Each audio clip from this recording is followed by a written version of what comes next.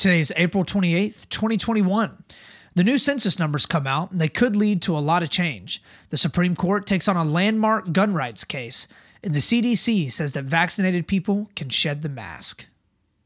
I'm your host, Austin Taylor, and this is Split the Difference podcast. Here we take a look at both sides of the political aisle as we try to bridge the gap between today's biggest issues. Remember, times may be divisive, and we may not always agree. But together we can stay level-headed, be reasonable, and always split the difference.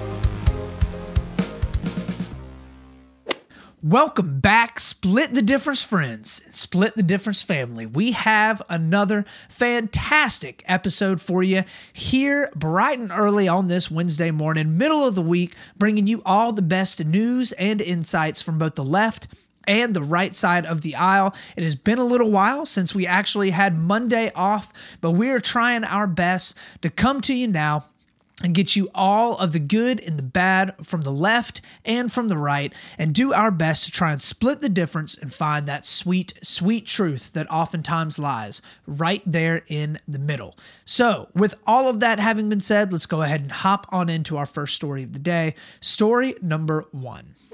So for our first story of the day, the census numbers are finally starting to be put together after the 2020 census was done last year. They're finally coming out, and it is clear that it's probably going to shake up a good amount of things. It normally does have a little bit of a shakeup, but I think that this census and the census before it, like most things, have started to become pretty highly politicized.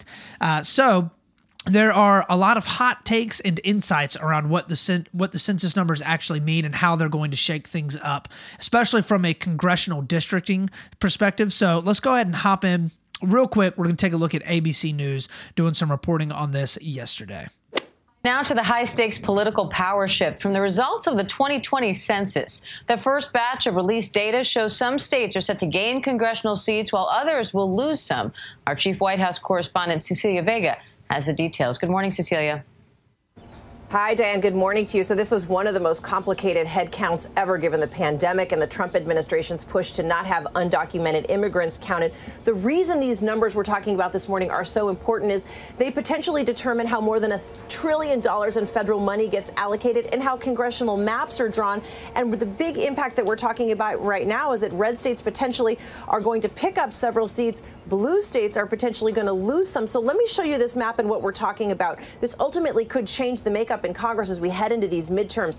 Texas, you see it there, is going to pick up 2 seats in the House. Florida, North Carolina, Colorado, Oregon, and Montana, they get another seat. On the flip side, though, for the first time in history, California loses a seat. New York, Illinois, Pennsylvania, Ohio, Michigan, West Virginia, those important Rust Belt states, they're all going to drop a seat as well. Now, listen to this. New York, if just 89 more residents had responded to this census, they would not be losing that seat there. And Diane, there are some concerns this morning that perhaps Latinos did not fully participate in this head count because it was conducted by the Trump administration, and there were concerns about what filling out those forms could mean for them. Okay. So that was a lot all at once. So let's break out some of the stats, okay? So the overall United States population stood at 331,449,281 people.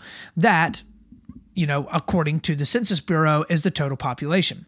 Okay, that is a 7.4% increase over the 2010 census that was conducted a decade ago. That is actually representative of the second slowest growth of any decade in United States history since the census has been conducted. So multiple states, like she said in that video, will gain seats and a few more will lose them. The most notable one that will lose the state is actually California, which lost a seat for the first time in its 170-year history of being a state. I believe that it was a stat, since California was established, it had always gained or just maintained the number of seats that it had. That's why California actually has the most number of representatives within the House of Representatives.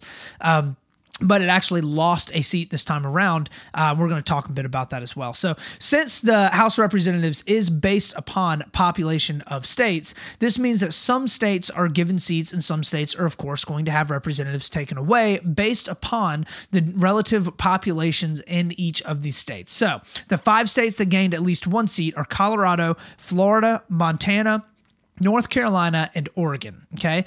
Texas actually is getting 2 new seats from Congress. Or in Congress. This is the 10th census in a row that Florida has gained a seat, and it is the 8th census in a row that Texas has gained at least 1 seat, okay? 7 states will be losing 1 seat. California, Illinois, Michigan, New York, Ohio, Pennsylvania, and West Virginia, okay? This is the first time, like I said, California's lost 1. This is actually the 5th census appointment in a row in which New York, Pennsylvania, Illinois, Ohio, and Michigan all lost a seat, okay? So you're able to see that a lot of the places where there have tended to be, I think, a lot of kind of battleground happening within these states, all right? When you're looking at not necessarily New York, but Pennsylvania, Ohio, and Michigan especially, those are, huge battleground states that the Republicans and Democrats, especially in presidential elections, battle over a lot. And then subsequently also, of course, in the downstream type pollings and everything like that as well. They're, incredibly important. So because they still hold a lot of representatives. So it is clear right now there's some pretty big shifts in where people are choosing to live in the United States. And I would not be surprised at all if it continues in this direction as well, especially after COVID. So, during coronavirus, we saw a pretty record amount of people leaving really, really large cities in pursuit of going to smaller states that had significantly less coronavirus restrictions and also were away from extremely large urban centers. So you saw this especially in California and in New York. There are people, a lot of people are calling it the California exodus, right? But there were a lot of people over the course of 2020 that decided to pick up and move out of California simply because the COVID restrictions were absolutely brutal. And there are a lot of people in California and the taxes are through the roof. It is very, very difficult for you to get around because the cities are incredibly congested. So a lot of people are picking up and they're moving to actually more red states, kind of by happenstance. Maybe they're choosing them for a specific reason, like lower taxes and more personal freedom and responsibility. But nonetheless, California actually has lost a good portion of his population. And I think that this census probably didn't even capture the vast majority of those people that left just last year, okay? I think that when we get to see at the 2030 census, I think we're going to see an even larger shift in population density out of extremely high population areas like California and New York, moving towards more less tax burdensome areas and areas where they can go out and buy a larger house. People can buy more land. People tend to like that. So how does the breaking up of the congressional seats work? Okay, that's an important question to ask, and probably not a lot of people have actually worked through it or know how it works. So we're going to cover it. So the number of House seats has been fixed at 435 seats since the 63rd Congress in 1913, aside from a very temporary increase when Hawaii and Alaska got statehood. So as the nation's population increases, the number of people that each seat represents increases as well, because that number of 435 is fixed, okay? So as you see population increase, you see the number of people that singular person in Congress actually, on average, represents. In 2020, the average was 761,169 people that each representative represents, okay? That is up 50,000 people from 2010, where it was right around 710,000 people, okay? And that is more than 3.5 times as many people per seat that was in the 1910 census. Okay, so states with more people per district are less representative because each voter wields less power in determining who will represent them in Congress, okay? So if you're in an incredibly high population district, all right, or maybe you're in a state where there's a very, very small amount of representatives that are over your state, you're going to have a much smaller representation in Congress, because the idea is basically that you have less of a say in who is going to be representing you, because there are more people that are actually voting for that one person, okay? The formula used for allotting the amount of representatives per state is incredibly complex. I'm not going to get into it because that is all done at a very high level. But there are some states that just barely miss the cut for maintaining their current number of representatives. New York, most notably. So if you listen to the very, very end of that ABC video that we did before, that we talked about before, you can tell that they're incredibly left-leaning because they actually blamed New York not having the proper amount to not lose representatives on Donald Trump because Donald Trump was supposedly discouraging Hispanic people from going and taking the census, which is an incredibly far stretch, okay? But New York, if they would have had 89 more people participate in or be accounted for in the census, then they would have actually not lost a seat, okay? So overall, from all of this, it is pretty clear that Republicans are going to benefit from this. So states won by Donald Trump in 2020 gained a total of 5 seats and lost 2. States won by Biden in 2020 lost 5 seats and gained 2, okay? The states that gained seats currently have 52 Republicans in them and 37 Democrats. So the states that actually ended up benefiting from the census and gaining representatives in Congress are already majority Republican states, where the Republicans that lost, states that lost seats, actually have 55 Republicans and 94 Democrats in Congress, okay? So the states with the most gains were majority Republicans, and the states with the most losses are actually majority Democrats. It also should be noted that one of the states that Donald Trump won that lost a seat was West Virginia, and they only have 4 to begin with. Okay, they're an incredibly small state, so there's not a lot of people that are worrying about that thing, West Virginia flipping blue anytime soon, and they're also not super worried about it because it's an incredibly small amount of representatives. So this means, of course, now they have to redistrict, okay? Anytime there's a change like this in the House of Representatives, it means that they have to actually go out and redraw where the districts are at. You know, you have to have new maps. If you're adding in a new district or if you're taking away a district, you have to redraw the lines where people live and who they vote for in that district. Because the Republicans hold the majority and control of the vast majority of the states that were redistricted, they have a much better opportunity to be able to capitalize on the redistricting, okay? This means that Republicans essentially will be able to redraw the districts in their favor. So this also happened in 2010, where the Republicans redrew the districts in a way that helped them hold the majority in a lot of ways for 8 years, okay? If this happens again, it will be, or when it happens again, it will be a very big deal, especially because following the 2010 redistricting that was done primarily on Republican terms, there was a huge case that went up to the Supreme Court level around basically gerrymandering. Many of you have probably heard of the term gerrymandering, but the redrawing or basically setting up districts in a way that would be politically beneficial for you. And the Supreme Court said that it is illegal to redistrict based upon race. However, they said it is okay to redistrict based upon political reasons, okay? Which is obviously why the Republicans are doing it. So the interesting thing is, and this is the second census in a row that this has happened, and it is the year before the 2022 midterm elections, meaning that the Republicans will be in a position to make huge gains next year in the elections, okay? Not only will the districts be more favorable for Republicans, but presidents historically do very poorly in the midterm, the year after the midterms right after they win, okay? So if you look at Donald Trump, for example, he won in a pretty sweeping across the country, and then, you know, they lost Congress, or they lost at least the House of Representatives in 2016. Same thing happened in 2008 with Barack Obama. He gets in 2008, crushes it, blows it out. They've got all 3 branches. Well, not all 3 branches. They have the House, the Senate, and the presidency, and then he loses it in 2010. So yes, that is still a long way away, but, you know, a year from now, I think the Republicans are basically gearing up to try and have a huge, you know, quote, red wave for the midterms next year. A lot of it's going to be based upon redistricting, and a lot of it is going to be obviously based upon attacking Biden in every way they can possibly conceive of. So with all of that, that is the end of our first story of the day. Let's go ahead and hop on into our second story, story number 2. So for our second story of the day, the Supreme Court decides that it's going to take up and listen to the arguments over a gun rights case. Over the past decade or two, the Supreme Court has purposefully stayed away from gun rights cases because there are a lot of politicians that have wanted the Supreme Court to kind of do some of the legislating for them. But the run has finally ended.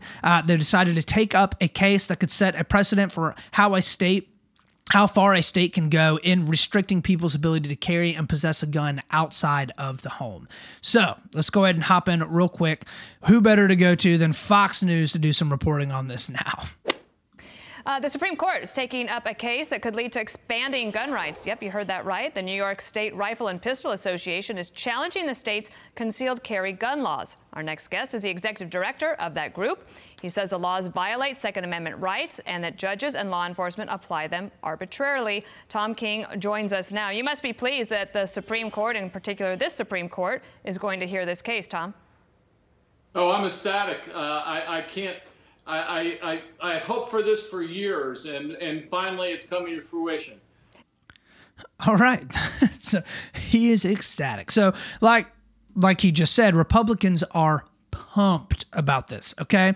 The right here is exactly why basically what's going on here is exactly why the right was wanting to ram through justices as quickly as possible while they had the majority, the Republican majority within the Senate, and they also had a Republican president in Donald Trump, okay? As soon as Donald Trump got elected, Republicans across the country realized they had potential to get one, maybe two seats on the Supreme Court, okay? Which, if they would have gotten two seats, it would have flipped the court to a conservative majority, okay? By the end of Trump's presidency, as many of you know, they actually picked up 3 seats on the Supreme Court, which means that they now hold a 6-3 majority, okay? And is a solid conservative majority on the Supreme Court.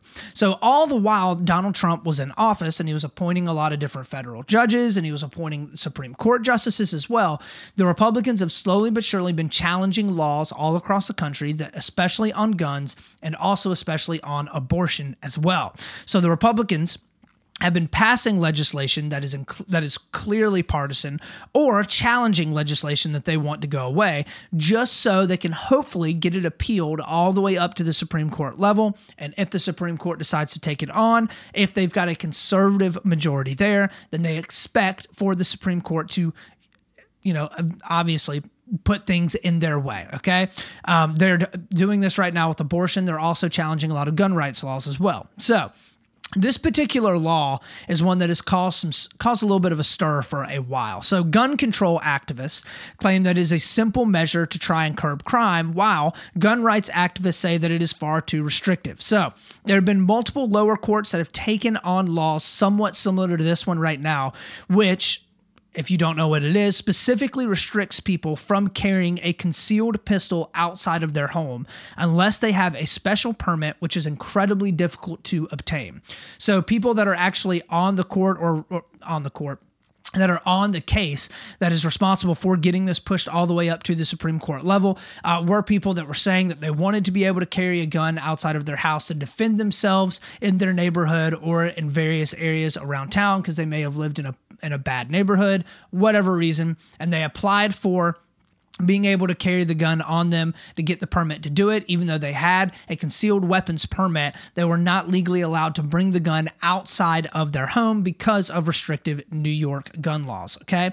So some lower courts have said that being able to carry a concealed weapon on your person outside of the home is not within the scope of the Second Amendment provision to keep and, quote, bear arms, okay? So that specific portion of the Second Amendment about the right to bear arms is kind of what gets a little bit foggy, okay, in constitutional law. There are some lower courts that have said, hey, this means that this doesn't necessarily mean that you can just carry a gun anywhere that you go. It just means that you can keep it within your house to be able to protect yourself and your family. Other lower courts have said, no, this means that you should be able to take your gun anywhere that you want, carry it however you want, and whatever gun it is that you have, take it anywhere you want. So States are incredibly divided on all of this. You have states like New York, or actually Hawaii as well, as a great example, that are vehemently against people being able to take and carry a gun outside of the home at all times. And then there are other states that actually promote and push people to take guns on their person with them wherever they go. I mean, a great example of that is my home state of South Carolina. Literally just 3 weeks ago, the state House of Representatives passed a law that would allow for people to be able to open carry a firearm without having any permit at all, which means that literally anyone can walk down the street with a gun strapped to their hip, no questions asked, okay? As long as it is out, as long as it is visible, you don't need a permit. You just got that gun locked and loaded on your hip. So obviously different states are incredibly divided on this. So it's planned on being argued is coming fall in the court's next term, and it will be interesting, to say the least, as Biden and many other Democrats look to pass legislation over the next year or so that may have some serious run-ins with whatever the decision lays out, making it unconstitutional to bar people from carrying weapons outside of their home may end up blocking some of the restrictions that are being discussed right now on the left side of the aisle, depending on how far-reaching those restrictions actually are. And with it all, looking at kind of just objectively where the court sits right now, I'd be very, very surprised if this did not go in the way of the conservatives, with the tilt with this, towards the 6-3 majority of conservative justices right now. All of them pretty open and active supporters, strong supporters of the Second Amendment and the gun rights that it affords, in the sense that they're self-described constitutional originalists, right? Like the conservative justices on the Supreme Court would say that they interpret the Constitution from its original statement, not necessarily from what it would be prescribed to later on. That would be very, very surprising to me if this law in New York is actually upheld, based upon the arguments that are presented later on this year. So I think we should also plan on seeing more abortion bills coming across as well, being passed by conservative states, and a push for those pieces of legislation to be sent up to the Supreme Court level. Conservatives are going to be working very, very hard over the next few years to tear down some of the key issues that Democrats regard as kind of like their crowning achievements, abortion being like one of the top ones, like right at the top of the list. Conservatives want to tear that down. Do I think that laws passed that are incredibly restrictive on abortions, or would essentially overturn Roe versus Wade, do I think that those will actually get all the way pushed up to the Supreme Court and then actually argued and winning in the Supreme Court and, basically outlawing abortion? No, I don't at all. I don't see that. I could be wrong, right? But I do not see the Supreme Court reversing Roe versus Wade, even with the heavy conservative majority that we have in the Supreme Court right now. I just don't see that happening. But, I would not be surprised if we see more cases about abortion and gun rights over this next year to get sent up to the Supreme Court, for sure. So with all of that, let's go ahead and hop on into our last story of the day, story number 3. So for our third story of the day, the CDC comes out and rolls back mask restrictions if you are vaccinated, okay? They've officially said that it is okay for you not to wear a mask if you are in a small group setting, primarily outdoors, and you are vaccinated, but that you should, and it's okay to do that if you want to, but you don't have to.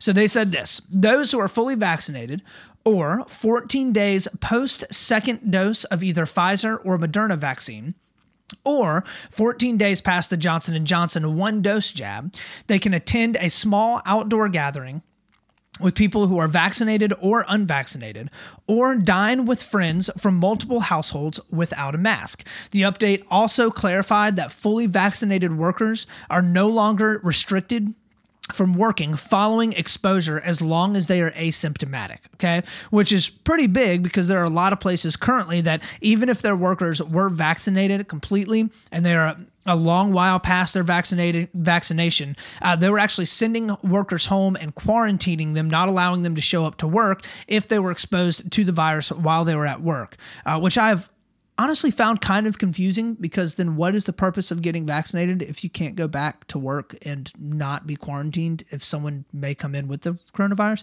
But I don't know. So All of this comes amongst a still very, very politicized COVID response, okay? It is amazing how the politics are still, just absolutely rolling around the COVID response right now. So there are some states that are completely open back up, okay? You can dine at full capacity. You can go to games at full capacity, hang with friends and family at full capacity. And then there are other states that still have a steady stream of restrictions with mask mandates or some restaurants being closed down. You not being allowed to, there aren't any more curfews or anything like that out there in the United States specifically. There are other places like Ontario, Canada, for example, where you are not even allowed to leave your house unless you have a permission slip. Italy as well is another country with extremely heavy COVID restrictions still on it right now. But there's still a couple of states in the United States that still have strong mask mandates, and they also still have a requirement for some businesses to remain closed as well. So there are a lot of arguments around whether or not restrictions should still be in place or whether things should be completely open back up, and whether or not the government should be forcing people to wear masks. I'm not sure how the mask thing got so incredibly politicized. My guess, right, and it's a pretty strong urge, is that it's because Trump didn't like them, and if Trump doesn't like them, then the entirety of the right doesn't like them, and if Trump doesn't like them, that means the entirety of the left absolutely loves them, and masks are the best thing that's ever happened. But at this point, it really does almost feel like it is 100% a political statement whether or not you are wearing a mask, and that is, absolute just insanity. I literally see some people at bars, just rubbing up all over each other, no mask on, doing whatever it is they want, doesn't matter at all. Didn't even come in with a mask, don't even own a mask anymore. And then I see other people driving in their car alone with 2 or 3 masks covering their face. Pretty hilarious dichotomy to me there. So anyways, both sides are screaming that they're right, and both sides are saying that the other side handled COVID all wrong. But the great news is, hopefully all of this will slowly but surely start to go away over the next couple months. We won't have to hear politicians grandstanding about it anymore. So the scariest thing happening around all of this right now is actually regarding COVID in India, okay? Cases in India are absolutely exploding, right? Record numbers, okay? Many people have said this is pretty much almost inevitable. They have the second highest population in the entire world. Their population density, especially in their large cities, is absolutely unbelievable. And they don't have a great healthcare system in place, but they are currently now topping over 350,000 new cases every single day, and death tolls are spiking as well. Hospitals, healthcare workers are extremely overwhelmed. They are literally taking like tubes of oxygen out into the streets and just hooking them up to face masks and putting them on people. And they're carting people in from miles and miles around just to get a little bit of oxygen. It's wild. It's terrible. So some countries have pledged to help, but the problem is actually getting the help there. So for example, like tubes of oxygen, face masks, different things like that. Getting it distributed in an efficient fashion is incredibly difficult in India because they lack a lot of the infrastructure that is there in a lot of first world countries that allows for incredibly quick vaccine distribution and other like PPE and other sorts of protective gear that you'd be able to use or wear in combating the coronavirus. So all of that to say, things could be much, much worse here in America. As much as we love to complain about pretty much everything, at least we have hospital beds if needed. At least we have just about every opportunity that we want to be able to go out and get a vaccine if you want one. You also have the right to refuse to get a vaccine if you want one in the United States as well. Right now, people are dying in the streets in India. And the main thing that we're talking about and debating on the daily basis about COVID restrictions is whether or not they have to wear a mask if they have to sit through a 1-hour church service, or whether they have to wear a mask if they're going out to a bar or to dine with friends. That's what we're complaining about in the United States. It really is amazing what growing accustomed to privilege can do. Just going to say. So with all of that, that is the end of our third and our last story of the day. Let's go ahead and hop on into our last segment, my favorite segment, something that made me smile. So something that made me smile this week is actually getting a new truck. I'm joining the truck family, y'all. Finally, it has taken me so long. I've searched for probably a year and a half now on whether or not, deciding, going back and forth on whether or not I could get one, whether I should get one. Finally decided went out and got me a truck, and I am excited about it, y'all. It's great. Got me an F-150. Can't go wrong with Ford. I will say this though, shameless plug. I used Carvana. I've always gone and bought cars at dealerships before. That's pretty much the way that most people go out and buy cars nowadays, or have historically done it.